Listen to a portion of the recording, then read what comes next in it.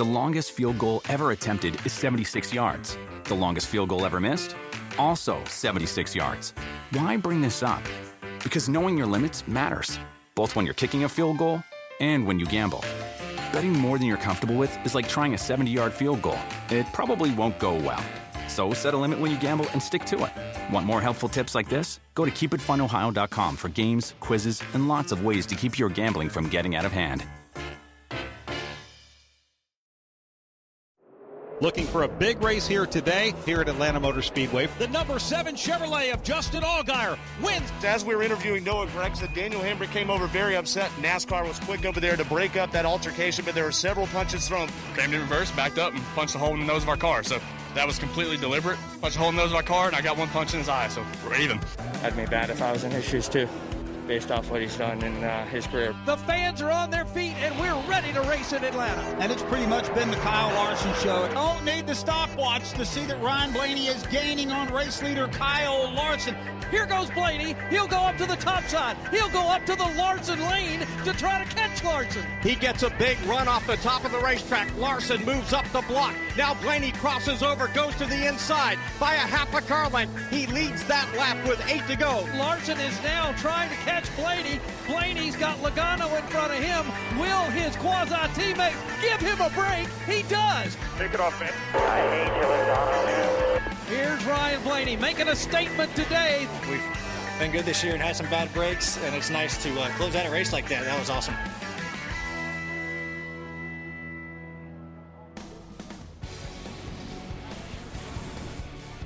Welcome to NASCAR America Motor Mouths. Nate Ryan here with Kyle Petty, Dale Jarrett. We just watched the highlights from NASCAR's last trip to Atlanta Motor Speedway. Certainly some news-making moments there, and some news this week about Atlanta Motor Speedway, where NASCAR will head this weekend for the last race on the current pavement and the current banking at Atlanta Motor Speedway. And to join us to talk about the news, the Speedway Motorsports President and CEO, Marcus Smith. Marcus, welcome to the show, and I guess we can just start with the overview of why you decided to go in this direction of raising the banking 4 degrees, 28 degrees. You're narrowing the racetrack. I know at one point you were thinking about maybe doing a true oval and getting rid of the dog leg, and I know you left that in. How did you guys land at 28 degrees of banking, narrow racetrack starting next year, Marcus? Yeah, hey guys. Good to be on with you tonight. What we wanted to do at Atlanta was just improve on what we've done in the past. I think when you think about Atlanta Motor Speedway, it's known for the speed. It's known for great racing, this gritty surface that the drivers seem to really like. And but when we went back to repave and do something different at Atlanta, we wanted it to be just better, more special and different, and a great racetrack for the drivers and for the fans. You know, Marcus, when I look at this and just reading what I've read about it and hearing some things that have been said about it, we went there in '97 and it was a totally different racetrack than what we had in '95 and '96. Is this a remodel? Are we getting new granite cabinet tops and new cabinets? Or is this basically a rebuild? Because I almost look at it as a rebuild. The approach to the corners, the banking in the corners, it's almost a third generation from what we were back in '95 or '96. Yeah, that's a great point, Kyle. I think in some ways it is a major rebuild. In other ways, it's a remodel. And I'll tell you that the key for us was to do something that was true to Atlanta, that was going to produce some fantastic racing for all the fans out there. A lot of people asked about, well, what about going back to the classic Atlanta true oval? The challenge with that is, where the wall is currently, the way the grandstands are shaped. I mean, it would be like rebuilding the entire track to change the track back to the old style. So looking at the double dogleg configuration, creating the steepest banks in NASCAR, the 28-degree banking for an intermediate track is the steepest around there. It creates a really fast track. I think a track with perfect transitions. That's what we worked out with iRacing on the geometry and the physics to make the track just a perfect transition track that enable the drivers to to really stick in the turns, and I think it's going to produce some fantastic racing. Marcus, so the one thing that I've heard and read with everything is that a lot of this is for the fans and what the fans are telling you, the racing that they want to see. And I know that sometimes what the drivers think maybe is great racing, that the fans don't necessarily think that. What is it exactly that the fans are wanting to see? I think one of my good friends, I don't know, Kyle Petty, if you remember saying something about Bristol, was it fill the place up and turn it into a bass fishing tournament? Oh, man. Let's talk about Atlanta. Let's talk about Atlanta, Marcus. Let's talk. That's right. Well, so you think about what do we do when we design a track and think about how we improve a track? All the time we are talking to drivers, we're talking to Goodyear, NASCAR, partners at NBC, and the fans to look at the kind of racing that we're producing, the kind of competition, the entertainment factor. Everything about a race comes into play when we really analyze a race weekend. So we definitely talk to drivers. We're talking to engineers, the pavement technology. There's so much that goes into it that it's not just one conversation here and one conversation there. It's really a months and years long process of deciding what the perfect geometry is and the pavement makeup to renovate a track like Atlanta Motor Speedway. Well, you mentioned iRacing, Marcus. I know that was a big part of the equation here in doing this reconfiguration, reprofiling. And I would be remiss if I didn't mention that Dale Jr., William Byron, Garrett Smithley, and Timmy Hill will be doing an iRacing demo on this new Atlanta track layout that fans will be able to watch during the pre-race show this weekend for the first time, so they'll get an introduction to that. I have a two-part question on this, Marcus. I mean, obviously it's not just a new track, but next year it's going to be a next-gen car, a new car that hasn't raced yet in this sort of environment. How did you guys do that without having the real-world experience yet with these cars running around each other? And Rodney Childers also said yesterday that he expects this will be like a Talladega-type pack racing experience. Is that sort of what you envision cars will be clumped together when they're racing at this track? So one, as far as the racing style, I don't know if that's what we'll get. I think you bring up a great point. There's the next-gen car. We have this next-gen pavement technology and the new track profile at Atlanta Motor Speedway that's never been seen before. Those all kind of combine for a big challenge for race car drivers, for the crew chiefs and the engineers at every team. Working with iRacing, and with NASCAR, we took all of the metrics from the existing next-gen cars and plugged that into the iRacing computer engine, took all of the data and that we had so far with the Atlanta Motor Speedway current and the new planned Atlanta Motor Speedway, and we actually tweaked it as we went along over the last almost full year. It's been 10 months of development virtually, and it's been a great process to come up with this new track profile during that process. And I think, to your question, how do you do that with a new car? It's amazing what you can do with data today. And with NASCAR's help, all the data about the new car that's known to date is plugged into that iRacing computer engine to make these these decisions happen and come to life. So if I'm listening here, and that would be a miracle if I am, but if I'm listening here, we've seen drivers, Josh Berry, who started racing Dale Jr. on iRacing, and drivers make their way into the Truck Series, into the Xfinity Series, and in the Cup Series come through iRacing. But this is the first iRacing designed racetrack that actually becomes reality and moves from the virtual world to the real world, where vice versa, we've been going the other way almost, it seems like. Yeah, it's amazing. I'm so impressed with what iRacing can do. One of my great colleagues, Mike Birch, has worked with iRacing for really since the beginning with us, and he came to me and said, iRacing can help us with this. So we started working with them and asked a lot of questions and developed the details of the track. And when you look at the track, you got to really, all the details shouldn't be a concern for race fans, because for me as a race fan, I just want to see a good race. But when it comes to paving a racetrack and designing a racetrack, all the details matter. The transitions, the distance from the infield, from the line of the apron, and the degrees of separation from the wall, just a ton of elements that go into it that really make a racing surface and a racing profile work for a great NASCAR race. So, Marcus, I guess my next question is that this all sounds fantastic, and if it does work the way that you think and hope, and all of us think that it's going to provide great racing, so does every track then, including the others that your company owns, have to make these changes to their tracks? Oh, man, no. I think, this is one of those things that it was time to repave Atlanta. And since we're going to repave Atlanta anyway, we wanted to do it in the newest and best way possible.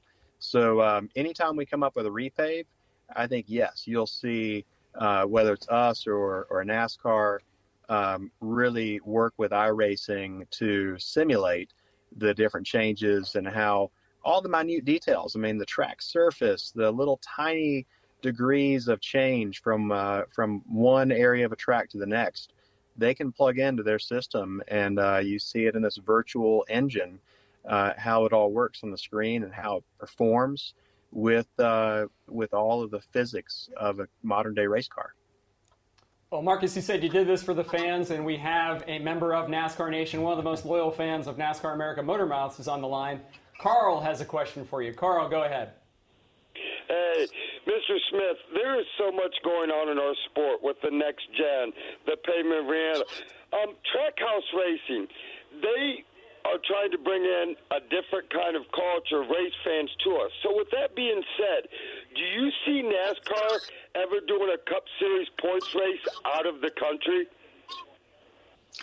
Yeah, it's a great question. I think NASCAR has been to Japan. NASCAR has been to Canada, Mexico. I think that certainly it could happen again. It's really difficult and a big challenge. So I think the perfect opportunity would have to present itself. But sky's the limit. We've got lots of opportunities in NASCAR. Yeah, definitely. And Marcus, before we let you go, I got to ask, obviously a lot of feedback across the industry. This has been the biggest news story in NASCAR since yesterday. What has the feedback been for you so far? What have you heard from people? I've heard positives and negatives, and that's kind of to be expected. So it's been nice to see all the discussion about it. I think it just shows you how passionate our fans are about the sport, and how passionate all the stakeholders in our sport, team owners, drivers, sponsors. NASCAR is a fantastic community, and we're all in this together. And I think more now than I think I've seen in my career, we're really all working together to make NASCAR the best it can possibly be. All right. Well, we appreciate you joining us. I know dinner awaits, so we don't want to keep you from. Hey, I know you're taking the girls to dinner. You know where my house is. Just drop off the leftovers over there, because I'm working late right here. Okay. You got it. Thanks for having me on, guys. Thanks, right, man. See ya. Thanks, Marcus. Thank you, man. Appreciate it. So, what do you guys make? What did you think? Okay, so see that I learned something here, because I didn't realize that the whole process had been done through iRacing, from transitions to the bankings to straightaways to walls to narrowing to widening. So for me, that's a little bit different light. That's not just a bunch of guys like Kyle Petty driving a stake in the ground and running a string around the corner and saying, from here to there, let's make a bit, It's not that way. So, I mean, some thought has gone into this. So, and I know they've taken a lot of criticism, just as he said. There's been positives and negatives. But I think it's probably a lot more thought through, a lot better process than what we can wrap my head around.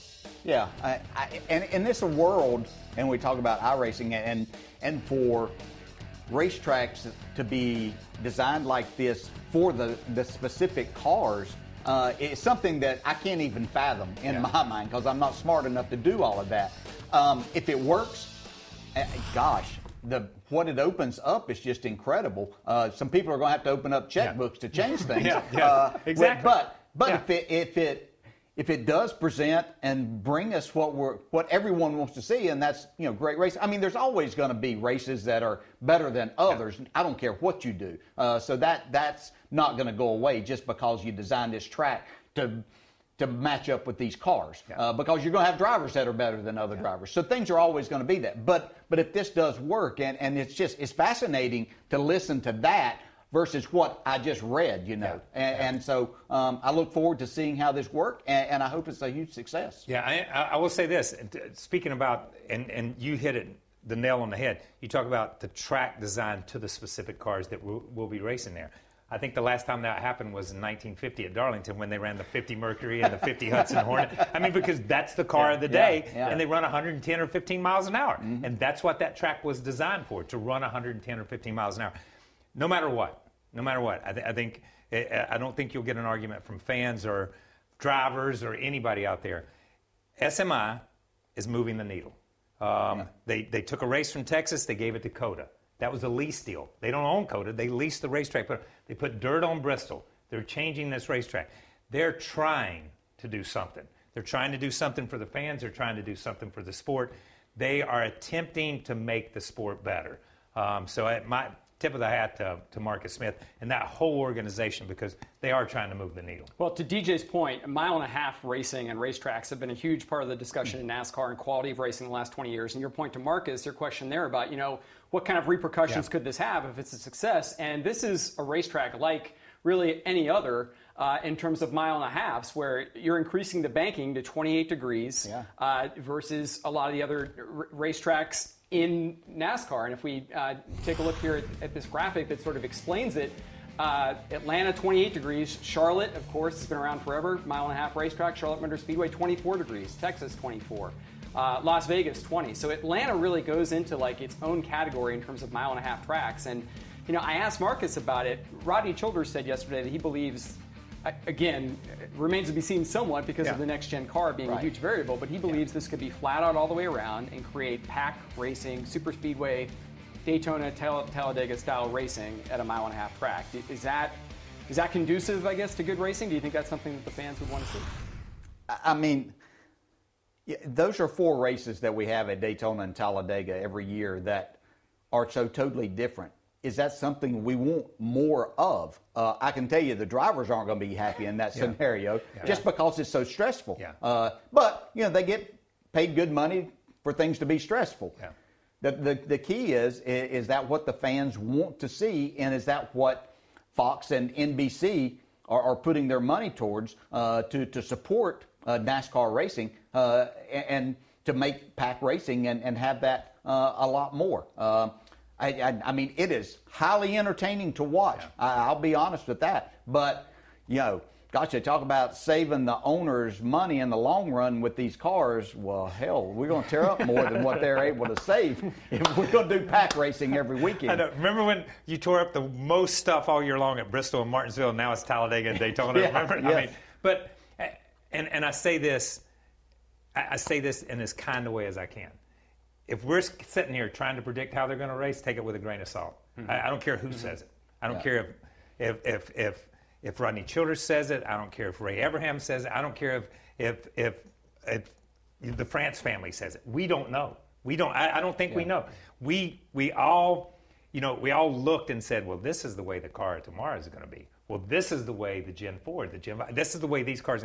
They didn't work that way. Mm-hmm. Nothing has worked the way that we predicted or we thought. We talk about races sometimes, and it's like, man, they're going to go run this racetrack. This is the kind of race we're going to see. You know what? Dale and I do pre-race. We can eat crow at the end of the day because this is not the way we said it was going to be because it just changes. So I don't think we can predict yet until we see what this car, the next-gen car, how it races, how it reacts to these transitions, how it reacts to the aero. Until you see it, I don't know. And that lack of uncertainty, DJ, I mean, there has been some feedback from drivers. Kyle Larson said he wished, maybe they had talked to drivers. Denny Hamlin also expressed that as well. I mean, is that just kind of maybe a natural reaction from drivers because they don't know what this is going to be like, and they just like to maybe have a little bit of a heads up on it? I think they would like that, the common courtesy of saying, hey, what is it about racetracks that provides good racing that you like, and give them a list of tracks to say, hey, give me your ideas about each of these and what we should do, and just consult with them, I think is something. And, I told you earlier, two of the best racetracks that people talk about having great racing over the years, they consulted Rusty Wallace on both of them that I know, and I think Richmond actually consulted more than just Rusty, but that's one of the best short tracks that there ever has been for great racing. And then the other one was Iowa Speedway, and we've seen the type of racing that, it's provided for the Xfinity Series, for different series there, even the IndyCar series, putting on great racing there, and that was solely designed by Rusty Wallace. So drivers do have an idea of what can, not just what suits their style, but what might provide some good racing. So I think they should have at least talked to them about it. And Marcus said that they consulted some. It maybe wasn't Kyle Larson and Denny Hamlin. Maybe not all 40. But okay, so, and listen, I'll throw it out there. There was a driver council. They would have been consulted if there was a driver council, but the drivers let the driver council die. So sorry. I put that back on the drivers in some way, shape, or form. But, I look at some of this stuff that we're talking about, and you look at this racetrack, and you look at how they're trying to do something. And there are certain racetracks, and I'll go back to this. Do you think they consulted Richard Petty or David Pearson or Cale or Bobby or Donnie when they went from the big Monte Carlos to the little Buicks in 80 and 81? They said, no, build that car and show up down here. We're going to race. And that's the way it was. We're going to race these cars. Mm-hmm. And I'm still a little bit of that old mentality, is these are the rules. This is the field. These are the rules. That's the ball. You want to play? Play. You don't want to play? Don't come. I don't care. It's no skin off my back. And I'm sorry that I don't live in a PC world where you have to consult with everybody. You know what I mean? It's not a group decision. Someone has to make a decision. Someone has to, pardon my French, sack up and make a decision. And I think these guys have said, this is what we're going to do. You can either come play or you don't have to.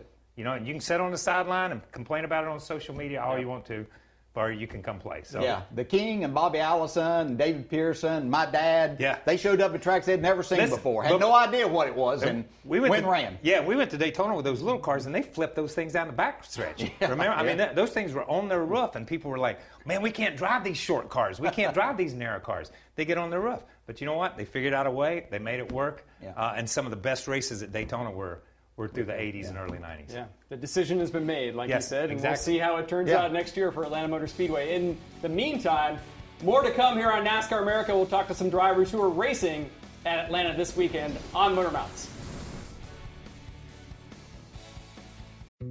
Dietz & Watson's been making meats and cheeses the right way since forever. What's that mean? It means never cutting corners, ever. It means cooking, not processing. It means our Virginia brand ham that's cooked to perfection, then twice baked to layer the flavors. It takes more time, but you can taste the difference. We come to work every day to do it the right way, even if it's the hard way. Because if it's not right for us, it's not right for you. Dietz & Watson, it's a family thing since 1939. The longest field goal ever attempted is 76 yards. The longest field goal ever missed? Also 76 yards. Why bring this up? Because knowing your limits matters, both when you're kicking a field goal and when you gamble. Betting more than you're comfortable with is like trying a 70-yard field goal. It probably won't go well. So set a limit when you gamble and stick to it. Want more helpful tips like this? Go to keepitfunohio.com for games, quizzes, and lots of ways to keep your gambling from getting out of hand.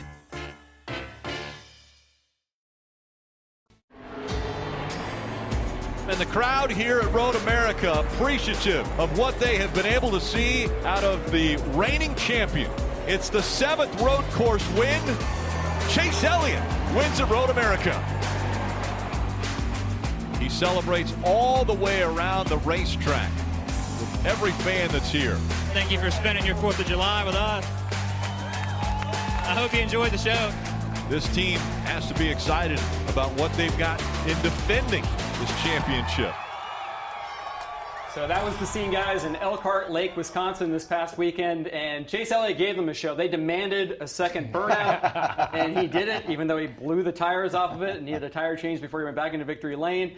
I had never been to Road America before. I don't know if you guys, I know you have been, DJ. Yes. The fan passion up there is next level. I had heard about it, but I don't think you can fully appreciate it until you get there and just see the thousands of people lining this 4-mile racetrack. And in this case, just being over the moon about Chase Elliott, NASCAR's most popular driver, winning this race. Do you think it was that they were excited to see racing, or they were excited that their 2 weeks of summer were there? I joke. I kid. Now, you know what? But honestly, it does not surprise me. I've raced at Slinger. I've raced at some of those short tracks up there. Stock car racing may have been born in the Southeast, and we may consider NASCAR a Southeastern sport in a lot of ways, even though it's not. But the hotbed is Wisconsin and Minnesota. Dick Trickle, Dave Marcus, Alan Kowicki, Matt Kenseth. We can go on and on of the guys who have come out of there who have had an impact on NASCAR.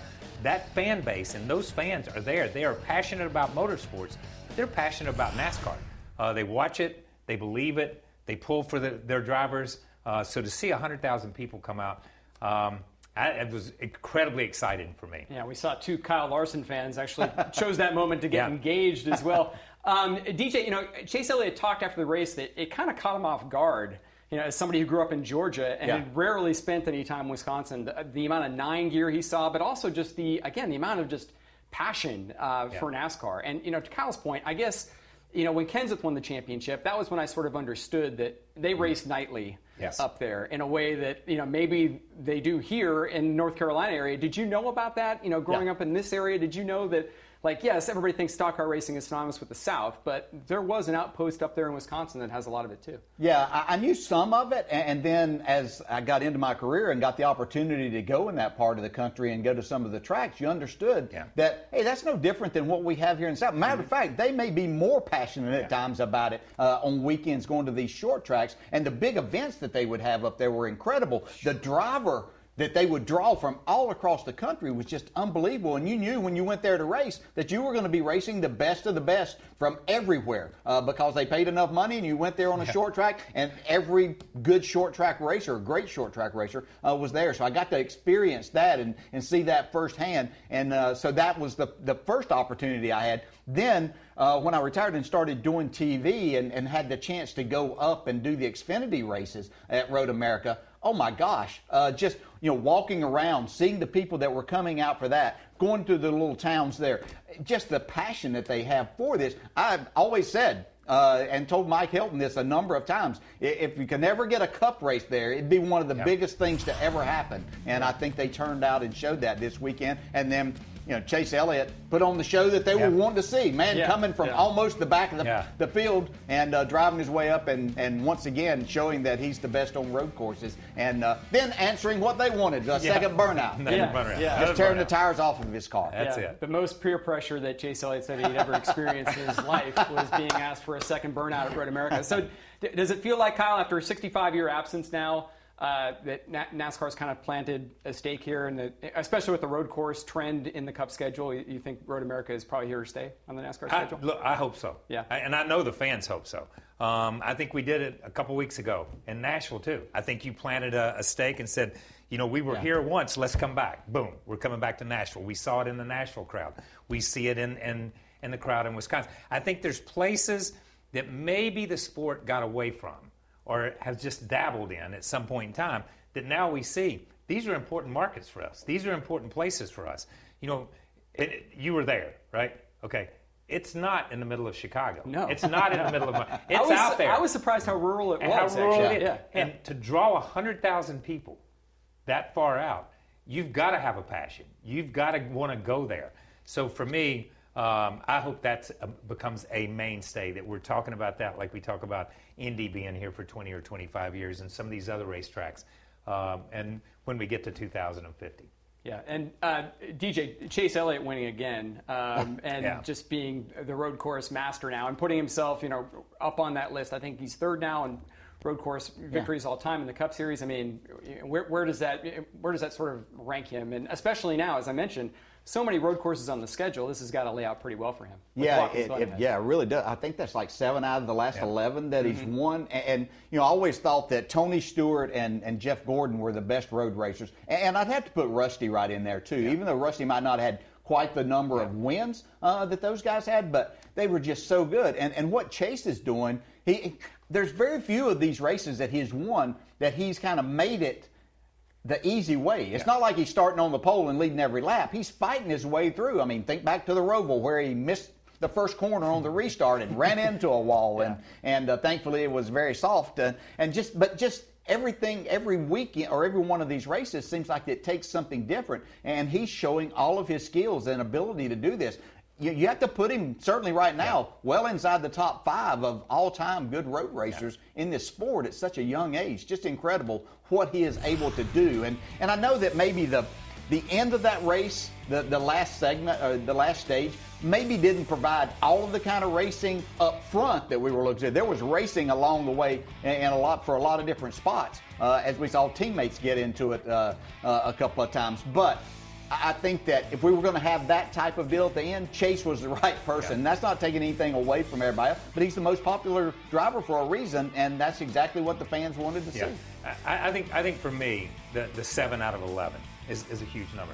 Being third on the list really doesn't mean anything to me, and I'm sorry, because we run so many more road courses now than we did when Tony was here and when Jeff was here. How many could they have if we ran 6 or 7 races a year? Okay, so that's not apples. That's not apples to oranges. But 7 out of 11 is huge. 7 out of 11 is huge, and I think what I saw watching that race was maybe the best road course or best race that I have seen Chase. He was methodical. He was patient. He chose the right times. He didn't do anything wrong. He put a wheel right where it needed to be all day long. And as you say, we saw him at the Roval, out of shape, in the wrong place. We've seen him have to overcome stuff. This was one of those days that he made it happen. He made it happen along with Alan, but he made it happen on the racetrack and did everything. That performance for me was one of the best performances by Chase Elliott I've ever seen. Yeah, and especially when you consider he didn't qualify well, started deep in the pack. On Saturday, he was saying he didn't know if he had the car or not, and I was hugely impressed. And I hope that we get to see, well, we can't see it. I would love to see how he would do against a Jeff Gordon or a Tony Stewart. So we always talk about, while it was at Homestead, what would hurt certain drivers do at other tracks. Do we ever have a championship race at a road course? Ooh. I think there might be some driver feedback on that one. Well, let's call it. May not can happen in Wisconsin in November. I think we know how the majority of NASCAR fans would think. Yes, especially given that Chase Elliott is the best road courser. Yeah. I'm calling the driver council. Oh, it's been disconnected. I'm sorry. What does Denny have to say? No, I'm just kidding. Well, let's go to the phones. Since it is Motor Mouths, let's go back to the phones and talk to James. James, welcome to NASCAR American Motor Mouths. Hey, how you guys doing today? Good. How are you? Good. All right. Well, my question is, besides Hendrick Motorsports, which team has impressed you the most during the summer months and probably going into the playoffs later this season? Has there been another team that we've really been talking about besides Hendrick Motorsports? I don't know. James sounds a lot like Ryan Blaney to me, so I wondered if Ryan Blaney's setting us up there. But it's a great question. It is good. I'm going to have to go. I think that I'm going to say Gibbs because I think they're making their way. A couple of their drivers are making. Even though I know Denny still hasn't won, but I think on a performance level that's where I would look. But if I were going to if you look at who has made the biggest gain, I'd go with Chip Ganassi Racing with Ross Chastain and Kurt Busch. They've made the biggest jump to me. Yeah, both of them finished top 10 at Road America, but then Christopher Bell, to your point, finished second for Gibbs at Road America. Yeah, I'm going to go with Colleague Racing or Junior Motorsports in the Xfinity Series. I've not seen anybody in the Cup Series make any gains. You know what? I mean, honestly. Until somebody wins, this is a big point. That's right. And even when we talk Ganassi and we talk some of this stuff, it's the Chevy camp. We're talking the Chevy camp, and right. the tide has risen in the Chevy camp, and it's brought everybody with them. We see Austin Dillon, we see Tyler Reddick, we see Eric Jones, we see so many of these teams that are Chevy-based teams that are having great runs and having solid runs. Daniel Suarez and Trackhouse Racing, you see these guys, they're having just solid runs, and that's the Chevy camp. So, we talk Hendrick, but it's Chevy at the same time. Yeah, and again, here we're seeing some shots of the Xfinity race. I think that Gibbs is there, especially with Kyle recently. But I mean, to your point, KP, like it feels to me as if until you have somebody besides Kyle Busch winning, and Christopher Bell finishing second is impressive, but until you have somebody winning regularly, it is still a Hendrick discussion for the most part. Look, if we just sat down and look at, if you just sat down over the last, let's just go to the last 6 or 7 races, and just look at stats of laps led, how many times their cars have finished in the top 5, how many times their cars have finished in the top 10, how many laps they've led, how many quality passes. You can go through all those BS stats that we keep, okay?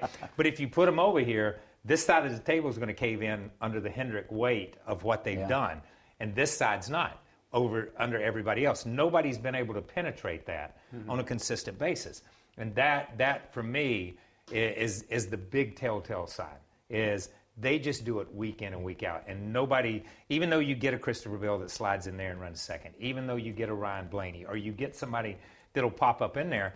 Oh, yeah, but third is William Byron. But fourth is, whatever it may be. Yeah. So they're still there. Yeah, those 4 drivers are capable of winning each and every week at Hendrick Motorsports right now. So. No question. Well, a lot of Cup discussion. Let's talk to an Xfinity Series driver. I think we've got Austin Cindric, who ran both races at Road America.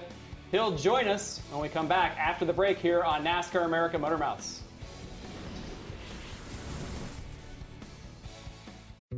Dietz & Watson's been making meats and cheeses the right way since forever. What's that mean? It means never cutting corners, ever. It means cooking, not processing. It means our Virginia brand ham that's cooked to perfection, then twice baked to layer the flavors. It takes more time, but you can taste the difference. We come to work every day to do it the right way, even if it's the hard way. Because if it's not right for us, it's not right for you. Dietz & Watson, it's a family thing since 1939. The longest field goal ever attempted is 76 yards. The longest field goal ever missed? Also 76 yards. Why bring this up? Because knowing your limits matters, both when you're kicking a field goal and when you gamble. Betting more than you're comfortable with is like trying a 70-yard field goal. It probably won't go well. So set a limit when you gamble and stick to it. Want more helpful tips like this? Go to keepitfunohio.com for games, quizzes, and lots of ways to keep your gambling from getting out of hand.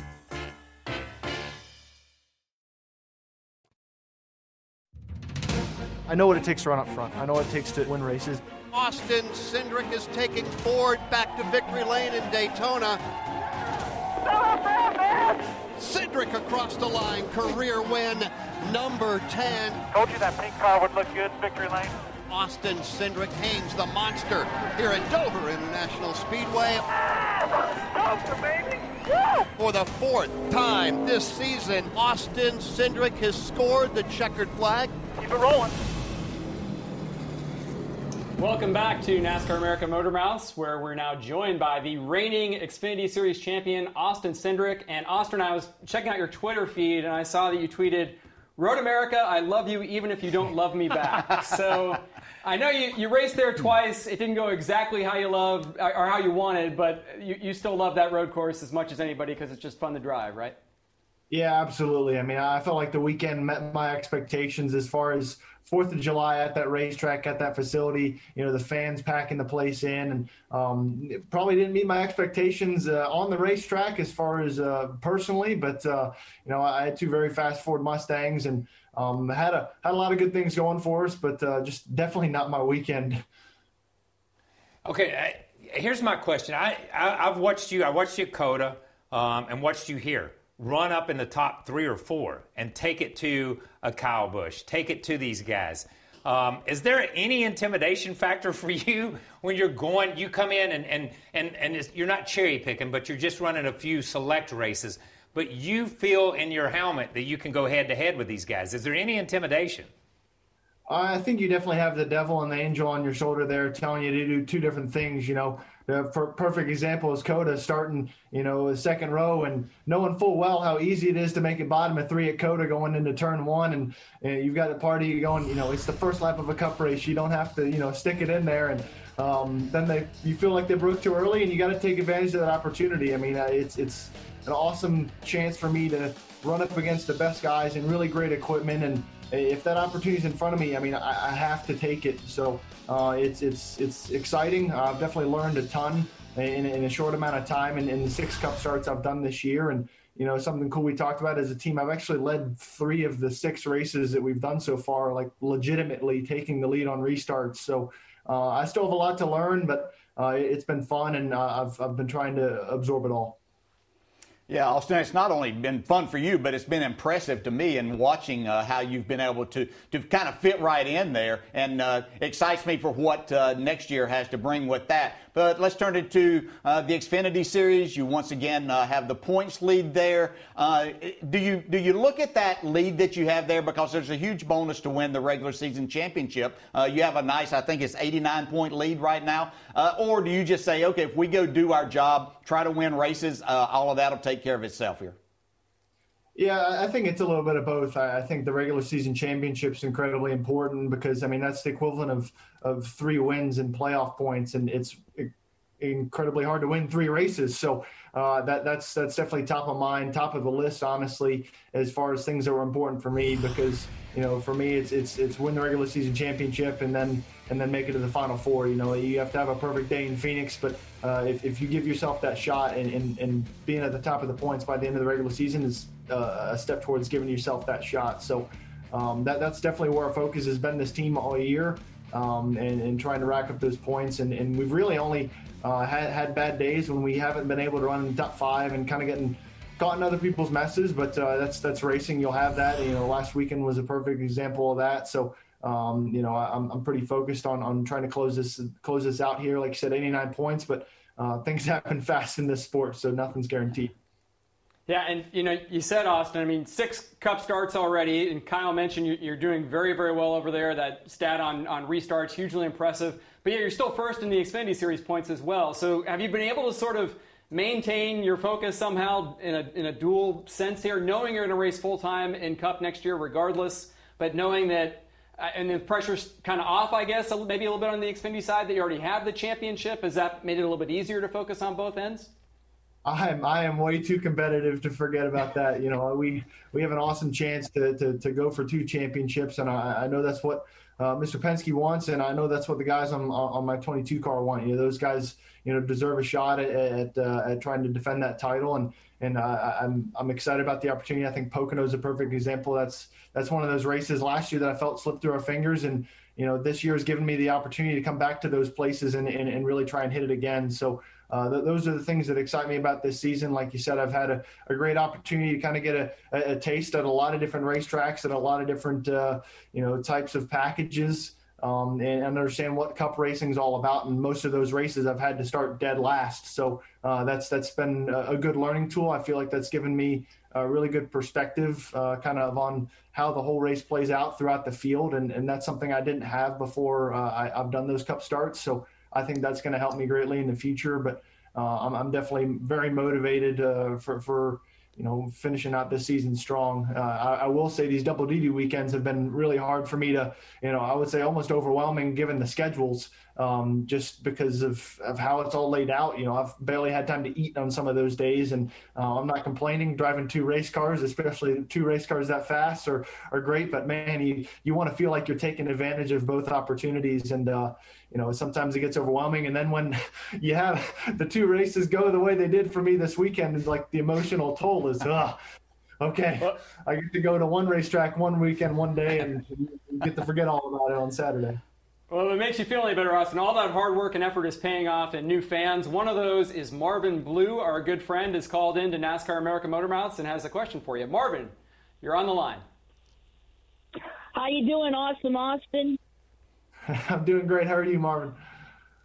I'm doing pretty well, AC. Well, Austin, we're heading to Atlanta Motor Speedway, and you didn't do so well the last time you went there, and you finished in 13th. But what would redemption smell like to you if you got a victory this weekend at Atlanta Motor Speedway and brought another win to the captain, Roger Penske? Yeah, it'd certainly be great. That's a great question. That's been a big topic for us within our team. Atlanta, like you said, wasn't a great race for us. Probably one of our worst, honestly, so far this year. And I think we've definitely identified the area and which we need to improve, and some of the areas we unloaded wrong last time we were there. And I'm just as hopeful to kind of come back there strong. I have 500 miles of Cup racing now at that racetrack as well, so I feel like I really have a great understanding of how that track's going to change for us. We are the first cars on the racetrack, and a fun nugget for the weekend, I guess, is one of the few racetracks that Roger Penske still doesn't have a win in the Xfinity Series on. So pretty motivated to be able to do that. We did that in Daytona later this year, and see what we got starting fourth, and hopefully march our way forward. Cool, man. Hey, so a minute ago you mentioned that these schedules, the Xfinity running back and forth between the two series. Tell me from a driver's perspective, not from the cars. I don't care about the comparison of a Cup car and an Xfinity car. But from a driver's perspective, what is the biggest difference that you see as a Cup driver compared to an Xfinity driver? Is there one thing that jumps out at you that you have to focus on more on the Cup side, or less, whatever that may be? Well, I think number one is outlasting. You got to be able to be there in the end. Obviously, we weren't on Sunday, but those races change so much, and if you're just able to stay in the game for longer, it's a lot harder to recover. Once you get into 20th in Cup, it's hard to establish yourself further forward in the field unless you're in a really great car or having a really great day or really great pit stops. Because otherwise, in the Xfinity Series, you can get yourself back into the top 10 within a stage once something goes wrong, whether it's your fault or not. So really just staying ahead of the game, obviously having pace and being ahead of the racetrack is very important. But I would say number one out of everything is just being able to get to the end. All right. Well, we wish you much luck with the less harried schedule this weekend, starting fourth at Atlanta Xfinity Series. Thanks for joining us, Austin. Appreciate it, guys. Thanks for having me. Thanks, man. Austin Cindric. And, DJ, I know you were just talking about how you've been impressed by watching his development. He's slated as of now to go to the Wood Brothers racing car. We know he's going to be racing Cup full-time. We think it's going to be number 21. You've raced for that team. It seems like... Yeah, we both have. You guys got our first wins. Yeah, that's right. Yeah. Seems like this is a guy who's ready to make that jump. Yeah, I think so. And I think it'd be a good fit. Yes. He's really good. You're interested to see how young drivers and young men take a weekend like what he had. And, I have a son that plays minor league baseball, and he might go 0 for 4, but he'll say, but Dad, I hit all of them hard. The exit velocity was over 100 on them. I said, yeah, but your batting average still looks like this. So I wondered, Austin, he answered that. What did he take something positive away? And he was able to do that because, he led both of those races. Yeah, that positive attitude, definitely a key to doing well in NASCAR. And we'll talk to another driver trying to keep a positive attitude. Corey LaJoie joins us next segment on NASCAR America Motor Mouth. Stay tuned. The longest field goal ever attempted is 76 yards. The longest field goal ever missed? Also 76 yards. Why bring this up?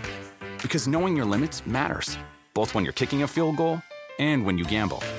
Betting more than you're comfortable with is like trying a 70-yard field goal. It probably won't go well. So set a limit when you gamble and stick to it. Want more helpful tips like this? Go to keepitfunohio.com for games, quizzes, and lots of ways to keep your gambling from getting out of hand. Life is a highway, and on it there will be many chicken sandwiches.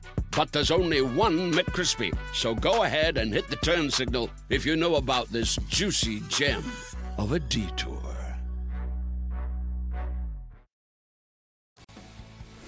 Welcome back to NASCAR America Motor Mouths, where we are joined by Corey LaJoie. Corey, we're on the Peacock platform, and I understand your number 7 Chevrolet also has a Peacock connection this week at Atlanta Motor Speedway, the Boss Baby family business on the car. Tell us a little about that. Well, it's only in theaters and streaming exclusively on the Peacock app, Nate. And the car looks awesome. Wait till you see my fire suit. I think Spire put out like a little bit of a teaser, but I've never seen, there's been tuxedo fire suits attempted to be made before. This is actually a legitimate fire suit with lapels, a folded collar, and an actual tie that removes because we don't want flapping things in the breeze in that cockpit. But it's, I'm going to look like a boss adult, maybe not so much a boss baby, but the car looks great. I'm excited to get down to Atlanta this weekend. Listen, it's not a true tuxedo unless the tie's untied and you got a martini in your hand, dude. That's when it's a true tuxedo, man. When you're just strolling in about 3 a.m. When I look at this season and look at you guys have done stuff with this car and done stuff with this team, unexpected. You've had some great runs. How hard is that for you to maintain, to understand what a good day is, to understand when you run 12th, 13th, 14th, that's a great day for you guys? How hard is it to manage those expectations? Yeah, it's hard because you continue to want more, and realistically, TJ and Jeff, our owners, their expectations are only 24th to 25th. So anytime we run 15th, I'm still not going to be popping champagne bottles, and those guys are, jumping over the moon excited. But, the guys who are on the competitive side, myself, Ryan Sparks, the guys that work on the cars, we're starting to get some speed out of these Ganassi cars and trying to figure out the aero balance to really run where I feel like we should. And top 20, I feel like, is pretty achievable for us to do that. But when, like Austin just said, when you get in that top 20, that's a whole nother ball game, and you're up there with the big dogs. So it's fun when we get up there and make some of those guys have a bad day. So, Corey, it has been impressive what you've been able to do, and I know that you set expectations and things that you want to accomplish, and you've probably done those to this point. As you look at the schedule, and I know most drivers say, well, I just look one race at one race at a time, but with the schedule coming up, do you have tracks that you look at and say, we have a really good chance here again to go get another top 15 finish? Yeah, I mean, New Hampshire's always one that I've always had a lot of confidence going into. I've won a K&N race there and had some success there. Run good in a Cup car as well as an Xfinity car. So, Daytona is obviously the one everybody has circled, especially if you don't, if you're on the outside of the playoffs looking in, you might be able to throw a Hail Mary and pull the belts tight and maybe sneak one out there. But, I'm not super pumped up going to Indy road course. I don't have a lot of experience on road courses, but I'm starting to get some experience and get some confidence going left and right. But, I think that overall as a team, we're right where we had hoped to be at the midpoint of the year, getting towards the three-quarter mark here, where we feel like we can be a top 20th car or team each and every week. And, it might have taken us a little bit longer than we might have expected to get to that consistency, but, we're starting to reap the benefits, I think. Corey, I'm going to ask you about the next one on the schedule. Of course, Atlanta Motor Speedway in the headlines this week. What's it like, I guess, going to race on a track where it's the last race ever on this pavement, which has been around since 1997, and then this reprofiling where they're going to raise the banking 28 degrees next year? What's your reaction to all of that? Not near as vocal as a lot of these other guys that want. Everybody feels like they want to be consulted and this and that. Dale and Kyle. Back in the day, Bill Jr. knew that you couldn't let the inmates run the prison. You got to, do the stuff that they want to do. Granted, they might have swung and missed at a Kentucky repave or Texas repave, but I'm all for changing up a little bit and adding some banking and making it exciting. Now, it ain't up to me to say better, worse, or indifferent. Somebody's going to figure out how to make it go around in a circle faster than the next guy, and hopefully we're on the front end of that. All right, before we let you go, Corey, I think we're going to squeeze in one call from you, NASCAR America Motor Mouths. I believe we have Bill on the line. Go ahead. Rick, go ahead. Thanks, Nate, and I appreciate not having to use the thesaurus today on the show so far up to this point. KP I feel like and I know DJ, this, can't wait to see you guys on the road. And Corey LaJoie, big fan, love what you do on the car, love when they put your face on the hood. Obviously, Boss Baby is going to be a little bit different, but it's going to be cool to see. My question to you, Corey, is they've said that the banking goes from 24 to 28 degrees, so obviously we're going to see a lot more speed, but they've narrowed the racetrack down in the turns from 55 feet to 40 feet. How difficult will that be to negotiate around other drivers when you have such a narrow track in the turns? Well, Rick, I don't know if anybody's told you sound a lot like the guy who narrates a broadcast on Sunday afternoon. Maybe it's just coincidence, but it's hard to mistake that voice. And I think that's just they didn't necessarily. I mean, obviously they narrowed the racing surface, but that's just when you take the bank and you go like this, it's naturally going to make the track narrower. So I'm interested to see how the asphalt is going to take rubber. Obviously, it takes a little bit for the new asphalts to kind of get weathered. We saw that with repaves pretty much everywhere. But this new asphalt technology is supposed to be, not retain water. It might be able to dry quicker. So, you know, I feel like, you know, Marcus and Bruton and everybody at SMI, they're not scared to swing the bat and take chances. And a lot of times they're making the right choices. And, you know, I think it's going to be cool anytime it's something new and exciting. And it's going to be a lot of variables going to a brand new track with a brand new car. And you're going to be hauling the mail around Atlanta Motor Speedway now. So it's going to be pretty wild. Okay, so real quick, we only got about a minute left. The way you look right now, there used to be a show called Grizzly Adams. I know you're out there shooting a commercial. Is it harder working with your co-star in this commercial or working with your dad, Randy? Just tell me that. And they both can get just as grumpy, so he's referring to the Grizzly Bear I'm out here a concert or a commercial with for Built Bar, one of our other partners. So, you know, I've seen Randy LaJoy mad as a Grizzly Bear, and I've seen that Grizzly Bear as mad as Randy LaJoy and everywhere in between. So, you know, it's a push. All right, Thanks, man. Thank you, dude. Thanks. Be careful with those bears, Yeah, Corey. man. We hope to see you in Atlanta. Tell this Randy weekend. I said hey, man. Be safe. Will do. Thank y'all. Thanks, you, man.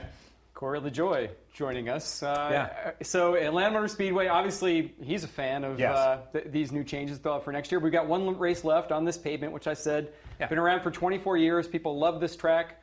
Who do you guys like the last time on this surface? You mean besides Kyle Larson? Yeah, that's what I was going to say. That's what Is that the only pick? Besides Kyle, listen, I said Tyler Reddick. I'm going to go with somebody way out in left field here, just to end this thing on a high note. You know how these things happen whenever you do things, and it's somebody's home state? Who's from Georgia? Chase Elliott, I think. Oh, yeah. Okay. That's a good one. I believe he just won a race. I believe there could might be a special on after the race this Sunday that you can Yes. check out by Chase Elliott. That's all the time we have. NASCAR American Motor Mouths. Thanks for watching.